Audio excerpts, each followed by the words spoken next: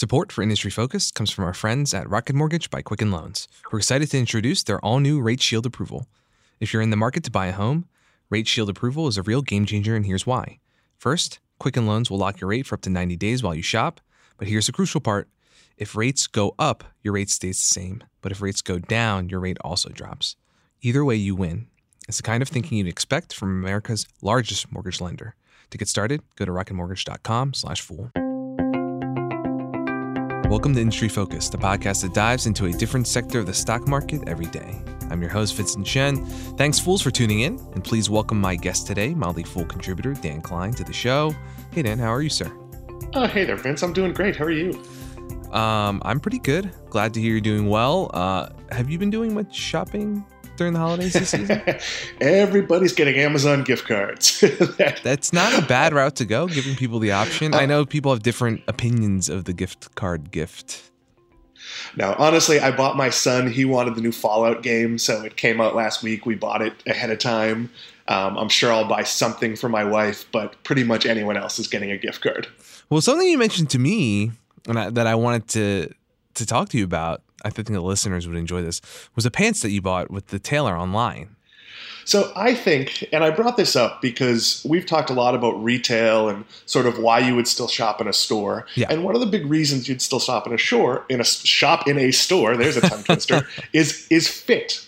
You know, if you buy a pair of pants from, I don't know, jcpenney.com and they show up, they might not fit, and it's a hassle. You have to send them back.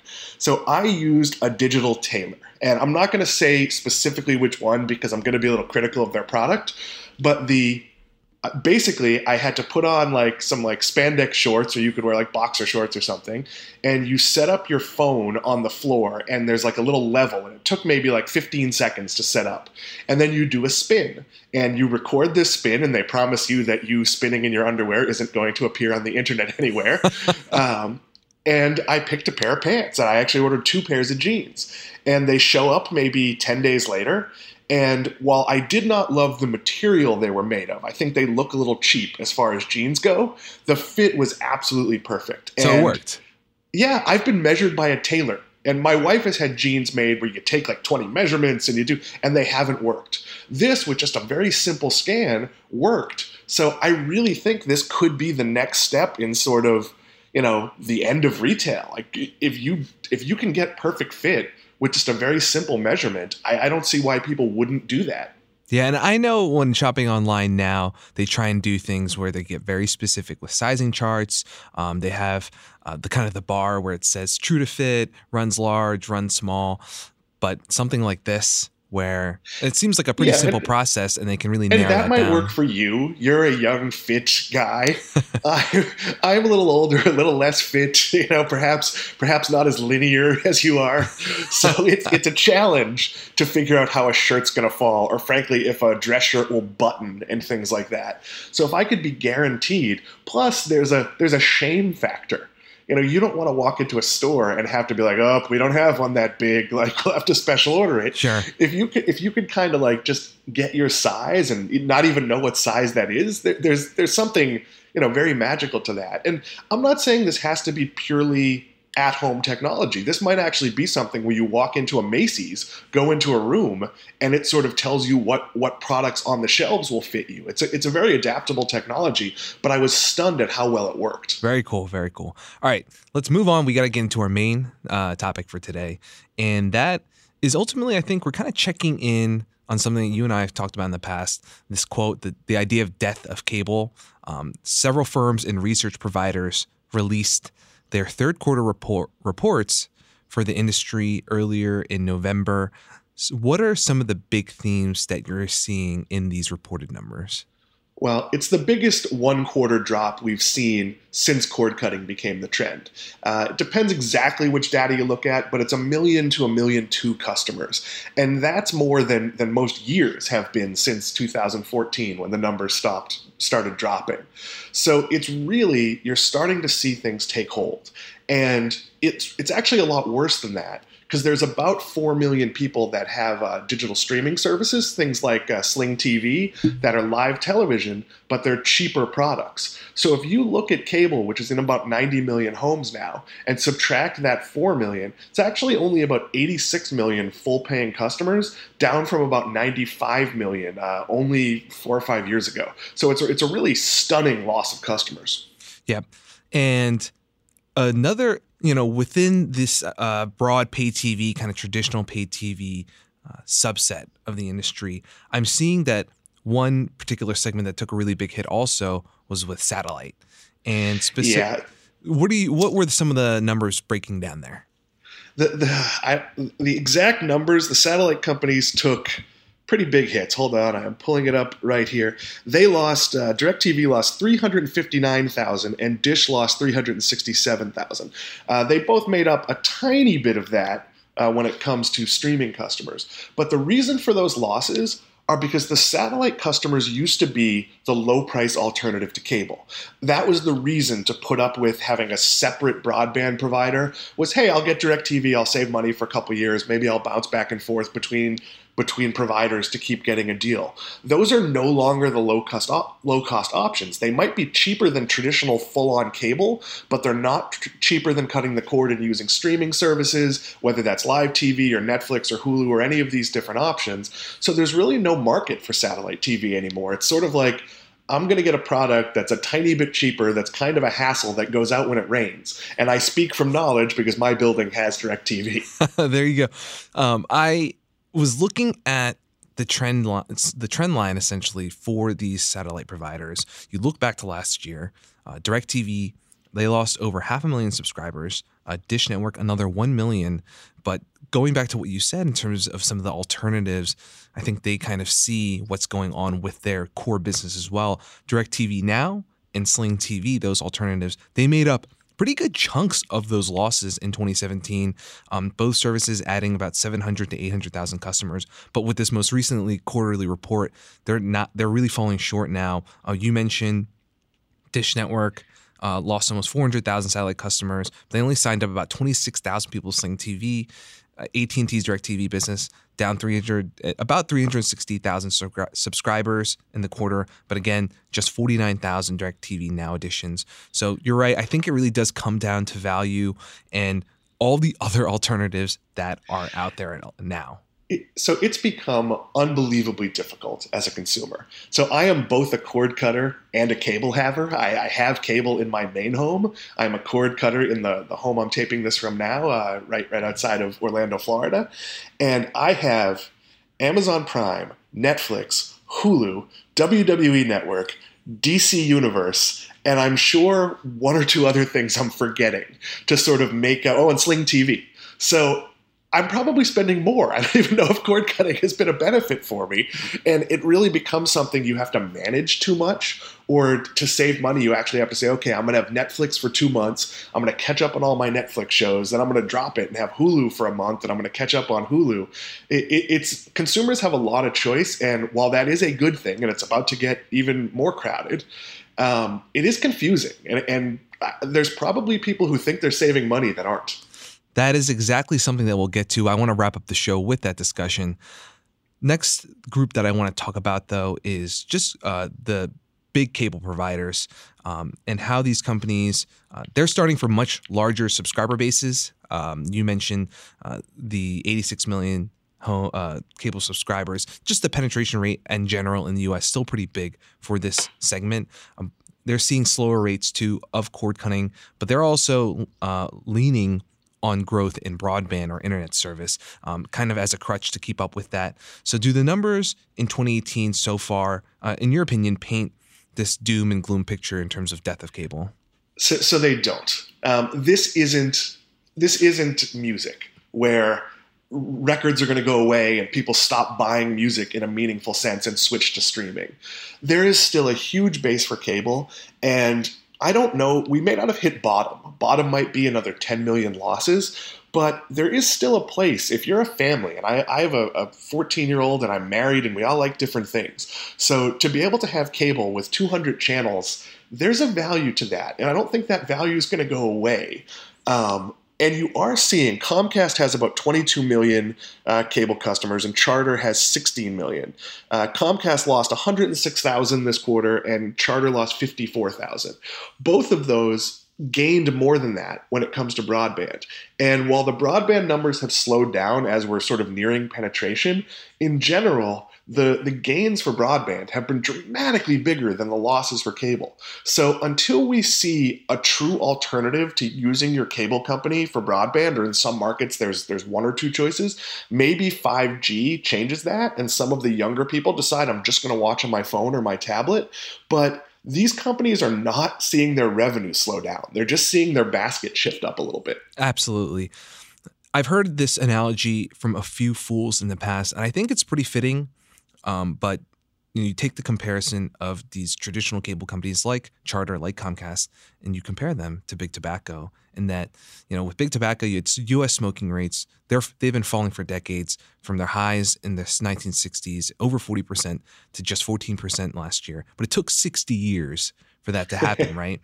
In the meantime, tobacco companies have been they consistently raise their prices to make up for the reduced volume. So cable penetration, though, on the flip side of that, it's still really high. It's still, I think, 78%, and it's down maybe 7-8 percentage points from their highs. I think it was about a decade ago. But even if cord cutting accelerates, which we're not seeing it accelerate to the extent that a lot of headlines will make it appear, traditional pay TV companies, they still have a lot of time to come up with different solutions to develop these other businesses like broadband to make up for that. And that's something that tobacco companies, frankly, haven't had yet until now with some of their other opportunities. But that's another episode. So the solutions, they've taken different forms. We're seeing more and more streaming services, which we'll talk about later. We're seeing price increases with the cost of an average cable package almost doubling in the past 15 years. And even some of the newer services like DirecTV Now, Sling TV, PlayStation Vue, they've all raised prices in the past 6 months. And I think a big driver of these growing monthly bills for consumers lies in sports. Dan, you sent me a bunch of reports of these huge deals being made for the rights to sports programming. So what does that look like? So there's a theory, and maybe it's true, is that live sports is sort of like the last thing people will watch not on a DVR, meaning they will see the commercials. So it's not only valuable in terms of selling ads, it's valuable in terms of promoting the rest of your schedule. And there's a bunch of examples. The rumor is the new Major League Baseball deal with Fox is going to be 30% higher, despite the fact that it's a declining audience. But the biggest one I'll point to is Fox is paying $1 billion over 5 years for rights to 2 hours of programming from WWE. And that show, SmackDown Live, is going to air on Friday nights. And right now on USA, where it airs live on Tuesday nights, which is a better night to air, it does between 2.5 and 3 million viewers. That is about 1 million viewers less than the sitcom block that almost certainly costs less than $200 million a year for Fox to produce. That said, there'll be 52 weeks of live WWE programming. So they're saying that 1 million less people is worth more at a higher cost because we know people are going to watch it live. And that's for wrestling, which traditionally gets pretty lousy ad rates compared to other sports. So any sports, UFC got huge money from ESPN to be part of their streaming service. DAZN, which is a service you probably haven't even heard of, is paying billions for mixed martial arts and boxing. And really, if like you and I were going to start up a sports league right now, we could probably get like $50 million a year from someone. So, Dan and Vince play ping pong live could completely be a thing. All right. So do you think then there is some merit to this idea where sports programming still is kind of king of the heap in terms of the content that some of these traditional pay TV companies can lean on to maintain their audiences and maintain their models? I think the premier stuff is. Mm-hmm. I think if you're the NFL, the NBA, to a lesser extent hockey and baseball, which while their audience are small, they have a very loyal, defined audience. I think the WWE contract is too high, but they're going to perform exactly how they've performed, plus or minus 10% over the 5 years. So they know what they're getting, and it's not a mistake. But I do think you're going to see, Bellator got big money from DAZN. I don't think you're going to see those deals get renewed. I think right now there is a huge rush to sign anything up. Hey, we've got soccer from Spain, whatever it is. I think the lesser sports are going to prove to not be valuable enough. So there will be a bubble as opposed to rates have been up, up, up, up. But do I think someone will pay more for the NFL or the NBA when they come up? Yeah, I don't think we're there yet because people are still watching, and they'll watch on whatever platforms you can put them on. Yeah, and we're also seeing some non-traditional players get into the mix with sports content as well. I'm on Amazon Prime. I'm streaming through on my Roku or on my phone. I'm seeing them advertise their NFL content constantly. Watch it live. Next up, we're going to look at some of the MVPs in terms of the sports analogies in television and the long-term outlook for the industry. Support for The Motley Fool and Industry Focus comes from our friends at Rocket Mortgage by Quicken Loans. Let's talk about buying a home for a minute. Because of rising interest rates, there's a lot of unpredictability when it comes to buying a home right now. It's causing a lot of anxiety for people. Well, our friends at Quicken Loans are doing something about that. They're calling it the power buying process. Here's how it works. Quicken Loans will verify your income, assets, and credit in less than 24 hours to give you a verified approval. This gives you the strength of a cash buyer. Then, once you're verified, you qualify for their all-new exclusive Rate Shield approval. First, they'll lock your rate for up to 90 days while you shop. Now, here's the best part. If rates go up, your rate stays the same. But if rates go down, your rate also drops. Either way, you win. It's the kind of thinking you'd expect from America's largest mortgage lender. To get started, go to rocketmortgage.com/fool. Rate Shield approval only valid on certain 30-year purchase transactions. Additional conditions or exclusions may apply. Based on Quicken Loans data in comparison to public data records. Equal housing lender, licensed in all 50 states, NMLS, consumeraccess.org number 3030. All right, Dan, as someone who closely follows the industry month after month, I'm sure you have your favorites when it comes to the different players in this business. So for the traditional paid TV side of the business, who do you think is best in class? I think Comcast is best in class. You have to look at they're managing their subscription loss in the U.S. well. The Sky deal in Europe gives them an almost identical business, but Europe has not had the cord cutting. It may come, but when it comes, Comcast knows how to manage it.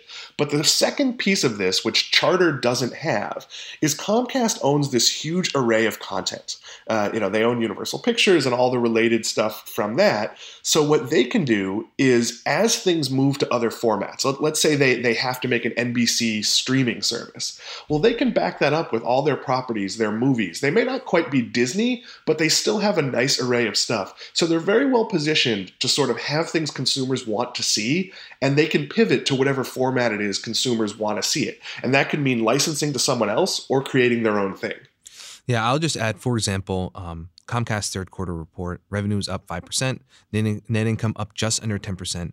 And we mentioned this a little bit earlier in the show, but even though video subscribers declined 1.7% during the period, internet or their broadband subscribers were up over 5%. And again, these are both huge segments. Over 20 million people signed up for each. And I think the really notable catalyst, which you briefly mentioned for Comcast right now, is this Sky takeover. So Sky, it's based in London, biggest pay TV company in Europe. Now it's under Comcast control. It pretty much doubles or almost doubles Comcast's total customer base, and it takes Comcast out of the U.S. That's what a lot of people which is a big change for a company that was very regional for a very long time. Exactly, and the deal was very expensive. I've seen a lot of the coverage around this is the fact that the deal cost Comcast $39 billion in this bidding war against Disney, another bidding war, because they were both going after Fox. And Comcast also ponied up another $15 billion for Disney and Fox's stake of Sky. So this basically solidified their position. They're the controlling shareholder now. They have Sky. And just to put into perspective how much they paid, there was a 60% premium for what Comcast paid to what Fox paid originally for its investment in Sky just a few years ago. So a huge jump in this time. And it's ultimately a really nice windfall for the combined Disney Fox entity because it's $15 of cash to bolster their coffers.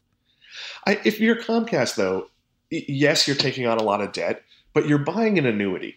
Like, even if you start to see a year from now a similar trend to the US of cord cutting, that's almost irrelevant. So, I don't know what the exact cash flow of this is, and they haven't reported as a combined company yet, but they're going to make money on these 19 or 20 million subscribers. And even if that declines by 1 or 2% every year for 10 years, they're going to pay off and come out well ahead of the game. So it's really a question of, they paid more, but does that change their earnout to 4 years down the line from 3? Like, it's really somewhat irrelevant as long as you believe, and I do, that this customer base isn't going anywhere anytime soon. Yeah, I do agree. I think the deal makes sense.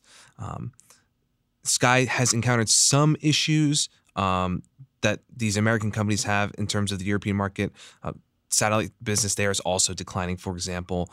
I think Comcast will have to execute well, though, make sure that they that with everything being integrated, they do it very smoothly to justify the very large amount of money that they spent to take control of this business. But let's move to the other side of the industry with the next MVP. And I'm curious now, who's your pick among the newcomers then in pay TV? So we're looking away from traditional cable companies, things like that. Who's your MVP?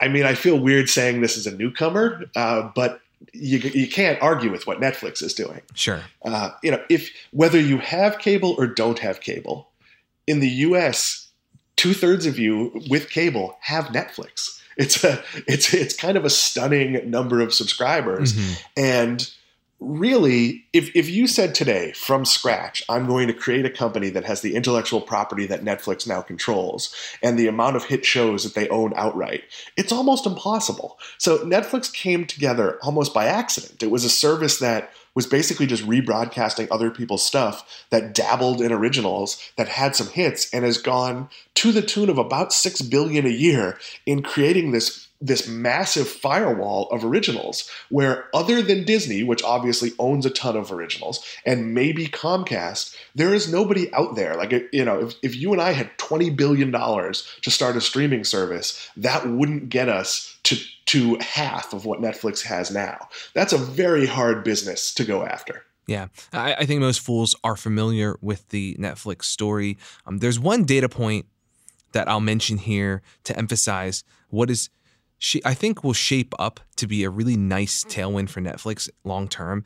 So there's this latest Piper Jaffray Taking Stock with Teens survey. I think you've heard of this, Dan. And yes, they said that Netflix and YouTube accounted for 70% of the daily video consumption among teenagers. 70%. So there's an honorable mention for Alphabet's YouTube. I know that service has started to offer an ad-free experience with the monthly subscription. They also have their own YouTube TV bundle. But in the same survey, cable TV's share of daily consumption among teens stood at just 60%, and that's down from 30% just 3 years ago. And I bring that up because, Dan, you and I have discussed this before. It's the very real potential for younger consumers and TV subscribers to basically grow up never having access to these traditional pay TV packages, meaning they'll never really miss it or have the desire to sign up for it as they grow older because there's all these other alternatives. And I do think there's something there. Yeah, and there's also a seismic shift of my generation, and I'm, 18 years older than you, something like that. We wanted the bigger television. I went from like the 13-inch black and white television to now I have like a 60-inch big wall television. My son will happily watch, quote, TV, YouTube or whatever, on his phone in a room that has a big television, that has YouTube on it if he wanted to be watching those things. I think that's a seismic shift. And you're right, you can't miss something you don't have. That said, I do think as people get older and they get into relationships and they have kids, cable TV starts to make more sense. And I think that's kind of the firewall for the industry. You don't have kids yet, but like if I want to watch the NFL and my wife wants to watch a Lifetime movie and my son wants to watch Cartoon Network, I could probably buy all those things in streaming packages, but it's easier to have cable. And I do think that is going to protect the industry.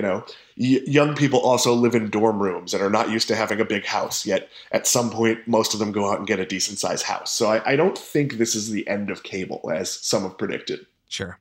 And, with that, it's just to keep in mind, we've seen similar trends, though, where a new market will go without something that the more developed markets experience. They think it's necessary. But I think about, for example, how mobile phones are the primary computing device in a lot of developing markets.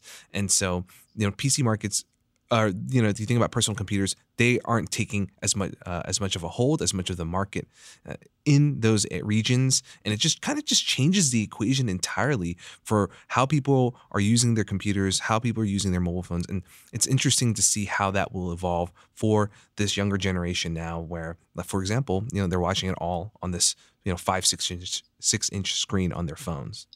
And I think obviously you have to factor in that network speed is only going to get better. Mm-hmm. It is still somewhat a frustrating experience if you want to watch a non-downloaded movie on your phone. There's buffering. It depends where you are. But like where I am now in Davenport, Florida, if I'm not in my house with Wi-Fi, in general, the service is, 2 bars, 1 bar. I probably wouldn't want to be watching YouTube or Amazon Prime or something on it. As 5G networks get rolled out, that won't even be a consideration anymore. Yeah, that's a bottleneck that I think will cease to exist in just a few years' time. All right, the last thing I want to hit today, and you mentioned this earlier, so I was talking to my brother recently about streaming TV. We piggyback on each other's subscriptions sometimes, and he's starting to get really frustrated by how many different services he needs to sign up with to catch everything that he wants to watch. And he said it's basically starting to feel like they're going back, 20, 30 years to cable packages, and the cost is catching up. So you just said, you rattled off like 8 services that you're subscribed to, and you mentioned how the cost ultimately might be more than a traditional cable TV package. So he's kind of in a position now, he's like, it's only a matter of time until there's another Netflix kind of disruptor to come and change things up again from what we're building towards. What do you think about that? Yeah, well, so I think there's 2 problems. Now, I am not typical because I feel justified having all these subscriptions because I do this show and write about these things. So for me, when I'm deciding, hey, do I add DC Universe? It's not so much a question of, yes, I want to watch the new live action Titan show, as it is, well, I should check this out and be familiar with it. Sure. But when it comes to organizing your subscriptions, that is where I think the next explosion is going to be. If I have a smart Roku TV here, and if I want to switch between Netflix and Sling and WWE Network, I have to go find it and hit the app, and it's almost like changing a cartridge in an old video game system. It's not a fun experience. So I do think there's going to be a layer of management where you can have access to everything you subscribe to, where you might be able to very easily go in and say, I don't want Netflix this month. And I will point out T-Mobile pays for my Netflix based on their promotion. So I do think you might see devices or software that makes it a lot easier to say, these are all the services, this is what I have, and I'm going to turn off Hulu because I haven't watched it in 3 months. There is nothing, like my phone will tell me, hey, last month, here's how many hours you spent on social media, here's how many. I think at some point we're going to get something that tells us, hey, you haven't watched Netflix in like 2 years. Maybe you should stop paying for it. Yeah. It's an interesting idea, though, in that all these different services are trying to differentiate themselves with these great shows, these original movies, Netflix, Hulu, everybody's doing this. And if you want to catch everything, it really does become a challenge. And with enough services, all of a sudden, it's like, you know what? I'm paying more than $100 again every month for my TV bill, essentially. Oh, I'm definitely paying more than $100. Yeah, so I can understand the deja vu that my brother feels. I'm not quite there yet. I try and, keep a moderate list of shows that I'm following, but that's. I think the challenge is going to be the next wave of stuff. Yeah, you have Disney's service coming. Every week I vacillate on the ESPN Plus service. Should I get that, even though it only has a couple of things I'm interested in? And you're going to start to see like some like $2.99 a month things and $1.99, and like the basket's going to just get so much bigger. But then you'll see a pushback. You will see some things go out of business. Yahoo tried hard to have a paid service and that didn't work. I don't think some of the YouTube paid options have worked. So you're going to see things fail, but there are going to be more big players, Disney, maybe Comcast, and maybe one other. And it's getting very confusing. Yeah. All right. That's all the time we have today. Thank you, Dan, for joining us. Thanks, Vince. Fools, thanks for tuning in. As always, people in the program may own companies discussed in the show, and the Motley Fool may have formal recommendations for or against any stocks mentioned, so don't buy or sell anything based solely on what you hear during the program. Fool on.